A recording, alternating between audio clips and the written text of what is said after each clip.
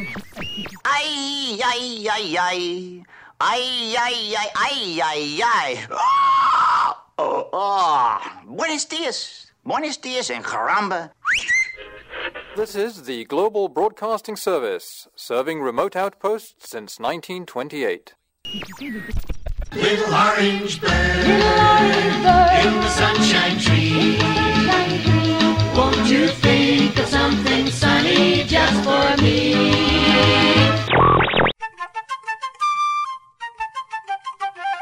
Don't tell him, Carlos. Don't be cheeking. And now, a musical interlude. WDW Radio, your information station. Hello, everybody, and welcome to the WDW Radio Show, your Walt Disney World information station. I am your host, Lou Mangello, and this is show number 233 for the week of July 31st, 2011. With the 40th anniversary of Walt Disney World's opening taking place on October 1st, over the next few months, we're going to explore some of the Magic Kingdom's opening day attractions. We'll look at their concepts, history, development, and changes over the years. And this week, we'll begin this new series with one of Adventureland's 3 original attractions, the Swiss Family Treehouse. Simple in concept but rich in story, we'll discuss its origins and help point out some of its wonderful details and even a few secrets as well. I'll have a few announcements before playing some of your voicemails at the end of the show, so sit back, relax, and enjoy this week's episode of the WDW Radio Show.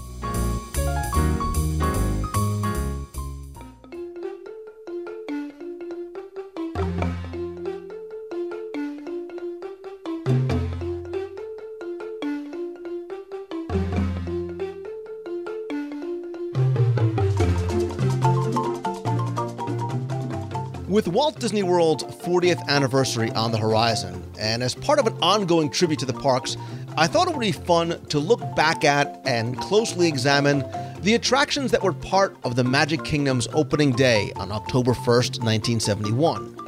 Over time, we'll visit the shows and attractions that were present on that day, examine their history, take a real close look at them, their changes, if any, over time, and what the future may hold in store. Joining me for our very first look at just one of these attractions is longtime friend, frequent show guest, and contributor to Celebrations Magazine.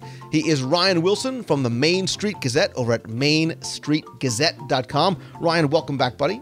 It's always a pleasure. This is somewhat of a departure from our continuing sort of Epcot retrospective series that we've been doing. Like I said, we were running down on the options there, so we had to find someplace new to go. You know, we've looked at, like I said, we've looked at sort of the Epcot Center retrospective. We looked at the pavilions.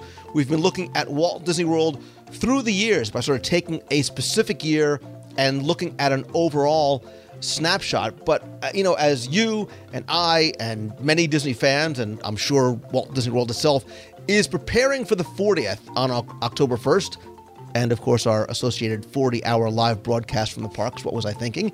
I thought it would be fun to look at some attractions that were there on opening day. And for some reason, Ryan, the first one that came to mind was the Swiss Family Treehouse. Yeah, it was one of those iconic things from the park. It hasn't, it's been there for 40 years. It hasn't changed a whole lot. And it really, once you got to the hub in the park, it was one of the first things you could see off into Adventureland. Yeah, and, as we start talking about a lot of these other attractions, we're going to be able to see how they have changed over time. But ironically, or maybe subconsciously and purposefully, the treehouse, the one that I chose first, is the treehouse, which has remained pretty much the same as it was like 40 years ago. Yeah, we gave ourselves a softball on the first one here. Well, I think it's a fun one to look at, too, because I think for a lot of people, it's somewhat overlooked. And I think sometimes it's because of the type of attraction it is, because of some accessibility issues, it's not necessarily for anybody. Certainly not the attraction I would recommend waiting to do at the end of the day when your feet are really tired and you don't want to climb a couple hundred steps up and down. No, definitely not. And like you said, there are some accessibility issues, but it's one of those attractions that it's just classic Disney. From its roots in the film, to really how it's put together. It's just great. Yeah, and so this is one of only 3 attractions that were operational on the Magic Kingdom's opening day in Adventureland. The other 2 being? We had the Jungle Cruise, and oh, come on! If you say I know. Tropical Serenade. If you say the magic carpets of Aladdin, I will beat you senseless. you know me better than that. I drew a blank all of a sudden. No, Tropical Serenade. Yeah, and this is one of those attractions, as simple as it is, that, like a lot of the other ones, has ties to another Disney property. It's sort of that synergy going on with the movies. Obviously, the movie that was written in 1960 was an adaptation of a 1912 novel by Johann Davis Weiss. And it was one of those things that was sort of born out of his relationship with his family. He and his kids always imagined what it would be like, I think we all do, as if you were sort of stranded on an island, and they came up with all kinds of adventures. And he also wanted to create a book that was going to teach his sons about family values and being a good husband and relying on nature and a lot of that self-reliance, obviously adapting some things from Robinson Crusoe and some of those castaway concepts as well. But he took his sort of real life and his real family and translated that, for the most part, into what became the book. And you hear that time and again with some of these, early Disney projects. Peter Pan. You had J.M. Barrie who played with those boys and watched their adventures, and you had Weiss who took the Robinson Crusoe story, and then in 1812, after watching his kids develop tree houses, and I'm sorry, who wouldn't want this tree house in their backyard, and made this great story out of it. Yeah, and it's funny because it's one of those questions like we throw out on Twitter and Facebook, and if you could have a Disney attraction in your backyard, what would it be? And people say, oh, I want Soar and I want Expedition Everest. But every now and then you'll get somebody's like, yeah, I want the Swiss Family Treehouse, because that's, so the iconic, idealized treehouse that we as kids would love to have. And there's such great details that we're going to go through as we talk about the attraction, that it would be something somewhat practical and that you really almost could fit in your backyard. Yeah, everyone has treehouses in the backyard, and this is just, Disneyfying that, making it bigger. Absolutely. And, so again, Disney in 1960 creates this live-action film. It stars Jonathan Mills, who's the father of Haley Mills, from a lot of Disney films, Dorothy McGuire, James MacArthur, Tommy Kirk, who was in, like, every Disney film at that time, and Kevin Corcoran as well. And there's actually, Ryan, a lot of references in other places in Adventureland to this film and to this character. And this is one of the little details I love pointing out to people over by the exit of the Jungle Cruise. Yeah, there are so many. You have the director, and you get the plant stuff, and there's just so many little details throughout. You have the rocks and the benches way down by the entrance to Adventureland that are to tie to the island theme of the treehouse. There's a lot of just little details just spread in that first, third of Adventureland. Absolutely. And if you're on the Jungle Cruise and you want to impress or bore or make your friends really think that you're a geek, when you come out of the Jungle Cruise, when you step off the boat onto the Paradox, just as you walk through sort of the crates sort of getting you out off the dock, if you look over to the right, there is a small little group of boxes with ropes wrapped around them. And on those boxes are a number of names. You'll see Tommy Kirk, Esquire. Again, Tommy Kirk was Ernst Robinson in the Swiss Family Robinson. He was also in The Shaggy Dog. He was an Old Yeller, The Misadventures of Merlin Jones, and actually M. Jones Cartographers make references to that character. Kenneth Anakin was the director of Swiss Family Robinson. The Weiss Supply Company is obviously the author of the book, Johann Weiss, who wrote the book back in 1812. The colony of New Guinea, an island north of Australia, was the original destination of the Robinson family and their ship, the Swallow. And if you look, it also says the Isle of Borodano. And this is one of the ones that's kind of go with me because it's a reference to Fritz Robinson, who was played by James MacArthur. James MacArthur starred in some other Disney movies as well, like The Third Man on the Mountain. But he also played Danny Williams on Hawaii Five-0, not the new Hawaii Five-0 with Jimmy Cahn's kid, but the old original Hawaii Five-0 that had him saying, Steve McGarrett, who was played by Jack Lord, used to always say, "Book 'em, Dano." So the Isle of Borodano is the reference to that reference in the old Hawaii Five-0. Obviously, Ryan, why I never dated very much in high school. I'm just glad you said it and not me because I still have some leeway there. Okay, no, I don't. And there are people who believe Jungle Cruise is so filled with so many nuances and so many little details, and these ones to the Swiss Family Robinson, people think maybe out of sorts or maybe out of place. But if you think about it, the treehouse is really overlooking the entire Jungle Cruise, and so they're perfectly fit to be part of that wreck and be part of that continuing storyline. Yeah, the Adventureland is one of the great examples in the Magic Kingdom of everything tying in together. And, I always sort of talk to people about the sight lines and what you see from different vantage points. And yes, you can see so much, including Tomorrowland and the castle, from the top of the Swiss Family Treehouse, but it very much ties into that overriding storyline of Adventureland as well. So it makes perfect sense having these references elsewhere throughout that land. Yeah, and they did such a wonderful job with Adventureland and the transition from this Lost Island towards the Caribbean. It's very seamless in the way they do it. Even into Frontierland, where you can see the water buffalo from the Enchanted Tiki Room, and it fits because it's a Western steer kind of thing. It's one of those great places that just ties it all together in a nice package.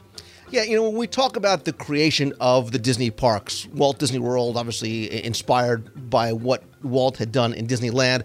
Fantasyland is what comes to mind when Walt sort of had the idea of taking these classic stories and putting them on a 3D stage and letting guests be immersed in it. Well, the Swiss Family Treehouse had come out in 1960. Just 2 years later, he brings the Swiss Family Treehouse to Adventureland in Disneyland. So now he's able to also do it not only with the classic animated films, but with the live action films as well. And again, like we said, it just sort of, it's a very sort of easy sort of thing to put in there and let guests be a part of something that they saw on live action just a couple of years earlier.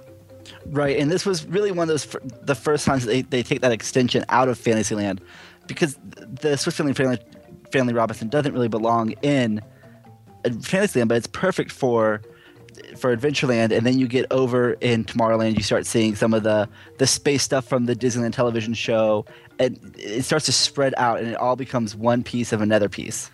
Yeah, and obviously it's added to Walt Disney World when it opens in 1971. But it's such a simple, low-tech attraction. And decades earlier, the film comes out, but it goes into Disneyland Paris in 1992 and Tokyo Disneyland in 1993. So do you think it's the connection to sort of that Castaway type of story that makes it still something that was fun and sort of necessitated it almost being in all the other parks that opened up afterwards? I think so. I think it's the classic story for Adventureland until you get Pirates of the Caribbean, years later, and that feel of Adventureland always, the entrances always had that island tropical feel to it, and the first thing you think of in those films would be Swiss Family Robinson. So it kind of made it the marquee, the weenie, if you will, for each Adventureland. Absolutely, it's that thing that sort of draws you in, and Adventureland has changed a little bit. Obviously, has grown in Walt Disney World over the past 40 years. And I mean that literally, as far as the foliage has grown, and it's got much more lush and darker and greener. And it used to be, before they changed the bridge to the flat bridge, as you sort of had to go up and over and sort of cross over that portal into Adventureland, being able to see that tree off in the distance was definitely sort of that visual draw, wondering what it was up there. And then having the opportunity to actually go up into it made it all the better. And again, we talk about this being a simple attraction, not a very high-tech attraction, although there are some neat, real working details in there. But it's a huge attraction when you think about it. It's 90 feet in diameter. There's got 9 huge limbs off of it, 116 steps, 1,400 branches, and more than 300,000 lifelike polyethylene leaves. And obviously, it's not a real tree. It's made up of steel and concrete and stucco, and it's about 60 feet tall. So in terms of scope and size, and again, that visual weenie, it very closely resembles the tree in the movie, and also is sort of an imposing structure in Adventureland as well. Absolutely. And they did a very clever thing in they changed the type of tree they were using in Disneyland and based it upon a banyan tree in Florida, which is a common tree in Florida. It has these great thick roots that bury themselves deep into the ground. So they're able to put in steel supports 42 feet into the ground and hide it with these great root and trunks pieces. So they did a great job of putting it together. And then they, of course, had to give it a Disney name. Yeah, so they give this sort of fake Latin name to all their Disney trees. And this one's known as a Disneyodendron eximus, which means out of the ordinary Disney tree. And it very much is so. And, that's the thing. They make it look so real. I mean, it looks as though it belongs there, but everything on it is fake. Everything on it is manufactured except for one thing, and it's the Spanish moss that they drape over the leaves and the branches. Which is, if you've ever lived in Florida, everywhere. Exactly. And the great thing about this is, if you look at pictures, and this is one of those changes that happened, coincidentally, that the tree itself was a huge, weenie for Adventureland when they first opened. You could see it very clearly from where the park opened, or from Adventureland opened. But now, with all the trees that have grown up over the years, it's kind of hidden a little bit more. Yeah, and that's what I mean sort of about how it's grown up. Bill Evans, who was the landscape designer for Disneyland, especially Adventureland there, had that same type of problem when he came to Florida, which is, how do I make this Adventureland in this murky, disgusting swamp area look as though it is lush and dense and green with a lot of exotic plants? And he did a lot of creative things in order to do that.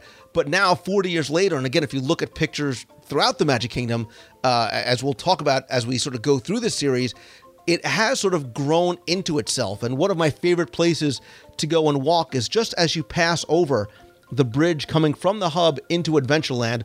If you look over to the left, where the Crystal Palace starts to fade away, that last little remnant of civilization fades away, and the canopy has really sort of filled in, and it's very sort of dark over that river there. It's a really neat place to stand and see that visual transition really taking place. Yeah, and it's one of those great places. The Crystal Palace is that, in a structural form, the transition from Main Street to the Victorian colonial, adventure type spirit.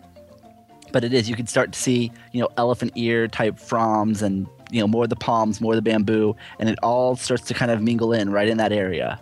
Yeah, and the nice thing that Disney does too, obviously the tree looks as though it fits. It looks as though it's just this fun sort of Adventureland treehouse. But for people that maybe aren't familiar with the story, they set the stage for you very succinctly as to what you're doing, because there's a sign outside right along the pathway, right before you get in, under the family crest, and it says, on this site, July 17th, 1805, obviously setting the time and the place, which fits in with Adventureland, the Swiss family Robinson, composed of myself, my good wife, and 3 sons, Fritz, Ernst, and little Francis, were the sole survivors, by the grace of God, of the ill-fated ship Swallow. From this wreckage, we built our home in this tree for protection on this uncharted shore, signed Franz. That, coupled with that wood-planked walkway, those rock benches, even the cannons and the cannonballs that are hidden sort of in the brush right there, is definitely setting that stage for you that, yes, they've built this place to live, but also protect themselves from whatever they may encounter on this uncharted island. And they use, and according to the story, they used all the pieces from the ship and from what they could find on the island to build up this place. And they put it high up in the trees, if you remember the movie, to keep them away from predators like tigers that are roaming around. And in the end, the pirates that come around. And so it has this whole great feel of it, and it's all raised up, and they had the bridges to put it into its proper place. Yeah, and that's the thing. That's the detail that you need to slow down and appreciate as you're going through, even before you get onto the tree itself. So notice that everything that you are seeing, everything that you're walking on and walking through, has been salvaged from the ship or taken from the island itself. So even the planked walkway is part of the ship's deck, and they're using that as handrails, and there's oars that line the path. Even the rope, everything else, all is taken from the ship, which seemed to survive very, very well, especially as we started getting upstairs, some of the things that survived. But sort of imagine that. Imagine taking those things, even by those benches that you talked about by Aloha Isle, you can find pieces of the ship. You can find wheels and windows and planks and boards taken from the ship and throughout the entire tree as well. And it's one of those things that you don't get to use very often, but you can even see it in the little queue they have. Oftentimes this is a walk-on. You can walk straight into the tree. But I know I can remember when I was a kid having to wait to walk through, and they have these great boards that are all cut at different lengths that you see. You have railing from the ship, and they had some ceiling fans to keep you cool. But you were watching the treehouse as you were getting ready to walk into it, and it just whet that palate of, okay, this is something that survived a wreck. Yeah, and they were very fortunate and obviously very creative because they were able to make a real home out of this. It's not just sort of a one-room, sleeping on the dirt. They've got a kitchen, they have a library, they have individual bedrooms, and a lot of things either survived or they were able to build. So you'll find furniture and a lot of their silverware and even lamps and mirrors, like I said, sort of survived the crash, made this sort of tree into their home. Even the organ, even a real working organ, happened to survive, and they were able to get it up into the rafters. And this actually plays one of my favorite pieces of music in all of Walt Disney World. It's the Swissa Polka, written by Disney composer Buddy Baker.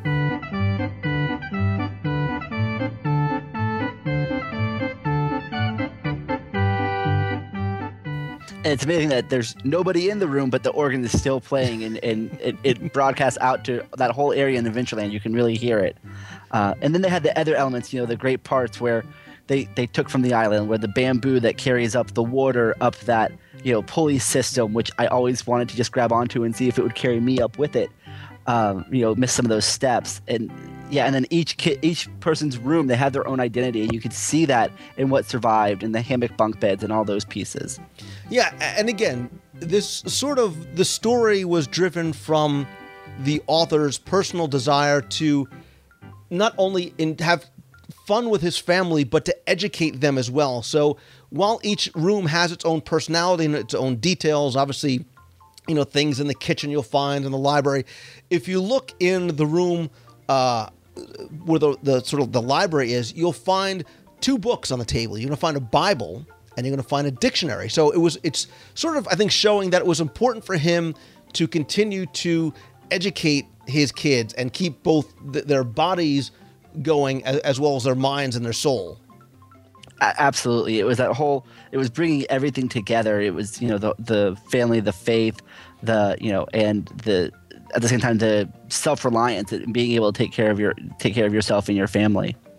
Yeah. And again, as you go through each of the individual rooms, there are also plaques explaining to you what you see there. So it explains what's going on in the kitchen and why that was important to the family, the crow's nest. And if you look inside, and don't just sort of walk through, but try and slow down. Again, the attraction's usually not very, very busy. Try and pick out some of the little details. The boys are young boys, but they've been turned into men very quickly because they've had to learn to defend themselves and defend their families. So you'll find rifles in some of the rooms. I think mom and dad probably need a break every now and then. You might find a little brandy up in the rafters that, again, they keep out of sight and out of reach of the kids as well.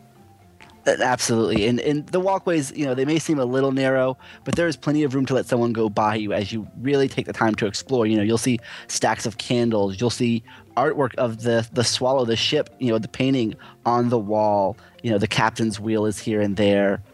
There's every room has something to offer if you take the time to really look. And I think the journey itself affords you some great opportunities, depending on where you are and where you look. So there's sections of the tree house that if you look down, again, you're going to see that lush, overgrown portion of the jungle, and you can sort of suspend your disbelief for a little bit and forget that you are in Walt Disney World. You feel as though you're in a treehouse in the jungle somewhere. On the other hand, if you look in other directions, you can get a great view of Adventureland, sort of from the top down, or from the opposite side, you can see the castle in the distance. You can see Tomorrowland in the distance. And I'll tell you, especially if you're a photographer, day and at night affords you different photo opportunities as well. Yeah, and it's terrific. And they actually, they hint to these areas with some of these signs that we were talking about. The jungle lookout. This is obviously a spot to take a moment and look and see, and it talks about new discovery, which could very well be their reference to Tomorrowland. And it does, at nighttime, you get it's almost an eerie feel to be up in that tree because you can see so much going on around you, but it's very quiet that high up. And I think that's what it is about this attraction. This attraction it's a simple attraction. It's a simple pleasure. And it's one of those things that is not meant to be run through. It's meant to be sort of savored and explored and enjoy the simple things like the view and, looking for different things maybe with your family or with your kid. And I think that's why maybe it was placed in all the Disney parks, not because it was quote unquote easy, relatively speaking, to build, probably a lot less expensive than building a high-tech attraction, but it's a charming attraction. It's a classic attraction, and classic in the sense of classic film, classic, simple, enjoy it with your family kind of thing, but classic in the sense that it also retains that attention to detail that Disney does so very well, and that those layers of the onion and the layers of the story. Yeah, and there's so much story, there's so much charm to this attraction. It's one of those things that's the word, it's charming. It ties into the ship with the crow's nest. It ties into how they survived. It gives you specific dates. It's that eye for the little things that are going to make this last with you so much longer. I've been known to, on occasion, for it to be my first attraction, I will walk into the park, head through Adventureland, and make a sudden left into the tree, and there'll be no one else in the tree, and that's fine with me. It's probably one of those reasons I didn't date much, but it's such a wonderful attraction. And if you're one of those people who do make that turn, but at an odd time at first thing in the morning, chances are you're going to get people to follow you, and you can share that joy in the story that's being presented. Yeah, and we said at the outset, we talked about sort of changes over 40 years, and most attractions have gone through some type of change, especially those opening day attractions. And for the most part, Ryan, this really has not changed in really sort of any recognizable way at all. And I think that's maybe a testament to the fact that it doesn't need to be changed, and you can't really change it. Look, one thing it does not have, it's one of the few attractions that does not have any accessibility. So if you are not ambulatory or you're not able to walk up and down the stairs, there is no way to experience the attraction by going through it. That's something that would really be impossible to change. But otherwise, the attraction itself, save for a few details here and there, for the most part, the casual guest would never really notice. The attraction's exactly the same in 2011 as it was in 1971.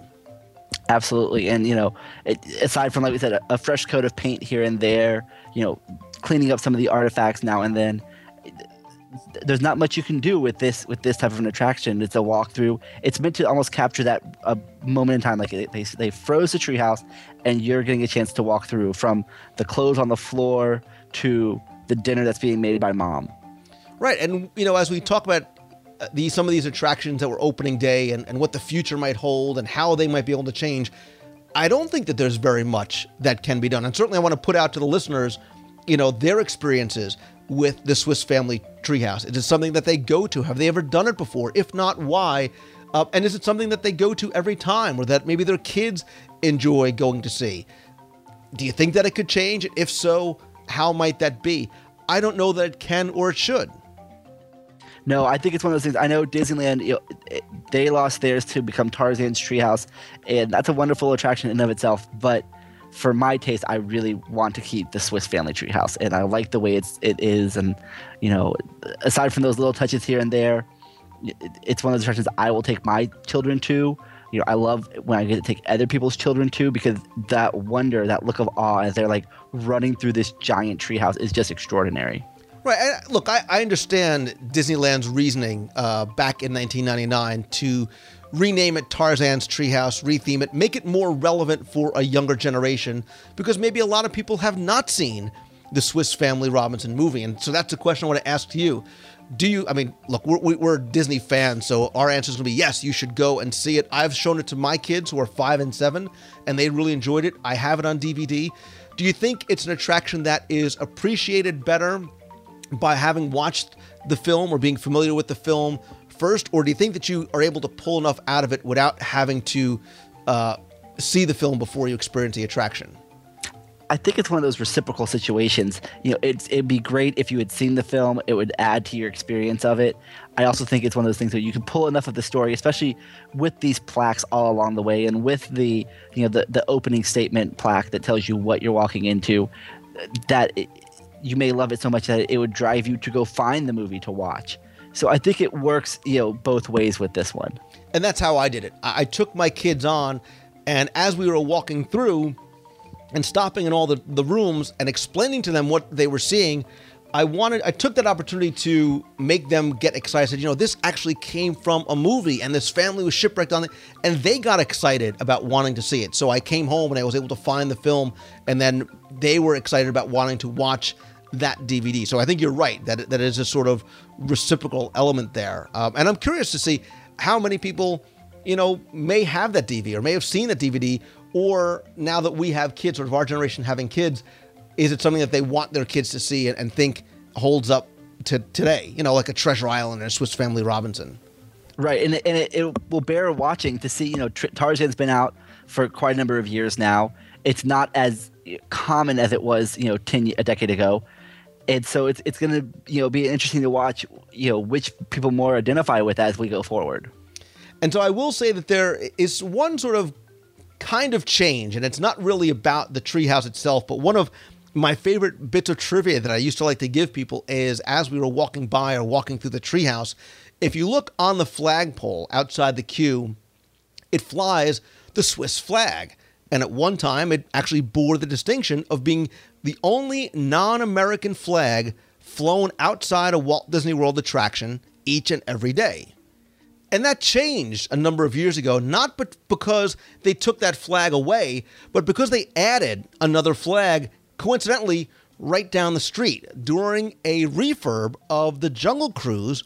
If you notice, and you sort of have to see it as you're coming off your boat and stepping up onto the dock, if you look over the covered area of the queue where you step onto the boat, they now fly a Union Jack flag out there, albeit a little bit beat up, but there's a Union Jack flag out there flying every day. So another bit of trivia written in the book that is now out of date.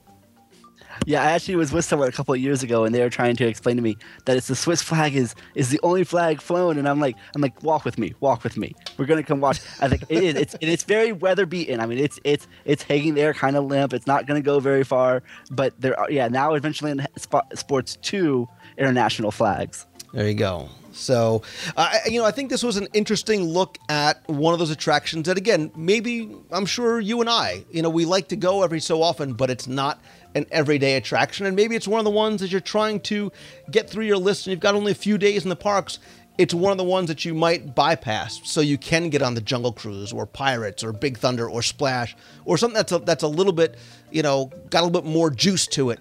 But I think it is one of those things that you can and you should go through and enjoy and savor. And again, I would love to hear from listeners their feelings about the Swiss Family Treehouse, if they go, how often they go, and maybe what their kids think about it as well. Yeah, I think it's great. It's one of those things. It was never the E-ticket attraction. Even when it opened, it was a C ticket. But it has so much character to it that it's one of those things that I could never see not being there, and I really hope people take time to enjoy. Absolutely. And check out the film as well. You can get it on DVD, so definitely check out the 1960 Swiss Family Robinson film. Also, be sure and check out Ryan's Main Street Gazette blog. It's mainstgazette.com. You, my friend, pump out incredible content at a sick pace. How often and how good you put stuff out. So you should definitely go and check out Ryan's content there. He is also a contributor to Celebrations Magazine as well. We're so honored to have you be a part of that. And look, I appreciate you coming on, taking this trip sort of back in time and maybe a little bit forward in time. And we're going to continue on our journey around the Magic Kingdom as we look at some of the other opening day attractions. Sounds like a plan to me.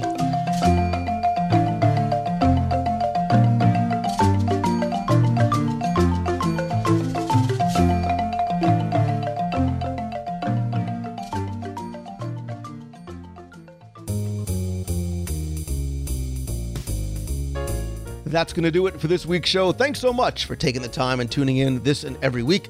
Please come by the website at WDWradio.com. There you can comment on this week's show. Click on the podcast and show number 233. Leave your comments there. You can also call the voicemail toll-free anytime at 888-703-2171 or email me at lou@WDWradio.com. On the website, find out how you can get the magic of Walt Disney World anytime, anywhere with my audio tours of the Magic Kingdom on CD or download, trivia books, iPhone apps, including the new Disney World Trivia app. There's also every episode of the show, so if you're a new listener, you can go back and check out past episodes. We have daily blog posts, new contests, photo galleries, and videos. Got a bunch of new ones coming out over the next few weeks. Be sure and also check out our weekly live video broadcast and chat every Wednesday night at 7:30 p.m. Eastern at wdwnewscast.com. And if you can't make it live to talk about the news, you can watch it on YouTube or on the blog. You can also catch the audio only in the WDW Radio iTunes feed. I also encourage you to come by and join the community. You can meet other Disney fans on our discussion forums. You can also meet them in person at our Meets of the Month in Walt Disney World and at other events like the WDW Radio Cruise on the Disney Dream in November 2012. And in just a couple of weeks, over at the D23 Expo, you can come by our booth if you're going to be there in attendance. Or if not, you can come by, watch, and chat during our full live coverage from the Expo floor all 3 days over at D23ExpoLive.com. Also, be sure and follow me over on Twitter. I am at Lou Mongello. And join the WDW Radio Facebook page. It's facebook.com/WDW Radio. If you like your Disney magic in print format, come by to celebrationspress.com. There you can subscribe or order back issues of Celebrations magazine. Stay tuned for some exciting news we have planned coming for the magazine, coming very, very soon. Also, check out LouMongello.com for more about me, some of the other things I'm involved in, including private tours of Walt Disney World, speaking opportunities, and lots more. Quick thanks to our partners and sponsors, including MEI and Mousefan Travel. They are my official and recommended travel provider. Look, whether you're going to Disney World, Disneyland, and Adventures by Disney, Disney Cruise Line, whatever it might be, Becky and her team of agents gives you the best possible prices, all available discounts, most importantly, the amazing level of personal service that not only is their hallmark, but it is free to you. So be sure and check them out over at mousefantravel.com. If you're heading to Walt Disney World, maybe you want a house with your own pool and spa and game room and multiple master bedrooms. Bring the whole family down because AllStarVacationHomes.com has everything from 2-bedroom condos up to 7-bedroom homes within just a couple of miles of Walt Disney World. And maybe if you want to stay on property right in the heart of Walt Disney World, one of my favorite places to stay and eat, of course, is over at the Swan and Dolphin. I love the heavenly beds, the restaurants and the lounges, the Mandara Spa. You can check them out over at swananddolphin.com. As always, my friends, if you like the show, and I hope you do, all I ask is that you please help spread the word. Let others know about it. Tweet out that you're listening. Share it on Facebook or Google+, maybe. Also, please visit iTunes and rate and review the show and the apps there if you could. Got a lot of really exciting things that I'm working on for the show and the site. Lots of other stuff going on. Can't wait to share that with you. But in the meantime, don't forget that there's no time like right now to start pursuing your passion. So be positive, get motivated to follow your dream. And when you do, always keep moving forward. Of course, my friends, and you are my friends, whether we have met yet or not, thank you again for taking the time and tuning in this and every week. So until next time, have a great week, everybody. See ya. Hey, Lou, this is Randy the Barber calling you from way up here in Newfoundland, Canada. Just wanted to call to say thanks for a great job you do. It's awesome to be able to listen to all the Disney talk, when you're working away. I run a small family business barbershop up here, and you're a bit of a local celebrity to all my clientele because as I'm working away doing my haircuts, I get to sort of listen to your podcast. So all of my clients are sort of on into it now. So we all wanted to say thanks from up here in Newfoundland, Canada. Anyway, have a great day. Thanks. Lou Mongello, this is Brian O'Flynn in Owensboro, Kentucky. Disney Frito in the chat rooms. This is my birthday today, July 24th, and I've finished listening to many of your old podcasts. And I know there's a lot of new people listening all the time. A special feature in one of your podcasts, episode 100. Most people don't realize that there's actually words to your theme song. Everyone needs to listen to that theme song. The words and that entire show is just super. I just wanted to pass that along.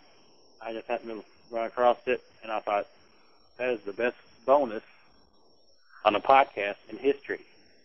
Just thought I'd pass it along. Keep going. Have 500, 600, 700 shows. Will suit me just fine, because it's been a super Lou Mangello birthday today for me. So take it easy, buddy. Bye. Hey, this is Bailey. This is my first time to call the radio, and I thought it'd be pretty cool for the TV show. Bye. Hey, Lou. This is Anthony from Nutley, New Jersey, otherwise known as NJ Boyd NC State on the forums, and I'm currently calling in from Liberty Square in the Magic Kingdom, as today is my last day down here in Disney World. I'm flying home to New Jersey tonight, and just wanted to call and say hi and how much I love your show. It gets me through a lot of days, especially back at college, through a lot of late nights, 2, 3 in the morning, and just wanted to call in and say hi, and that's all for now. I'll talk to you later. Hope I get to meet you down here at another trip sometime soon. Thanks. Bye. You've got a friend in me.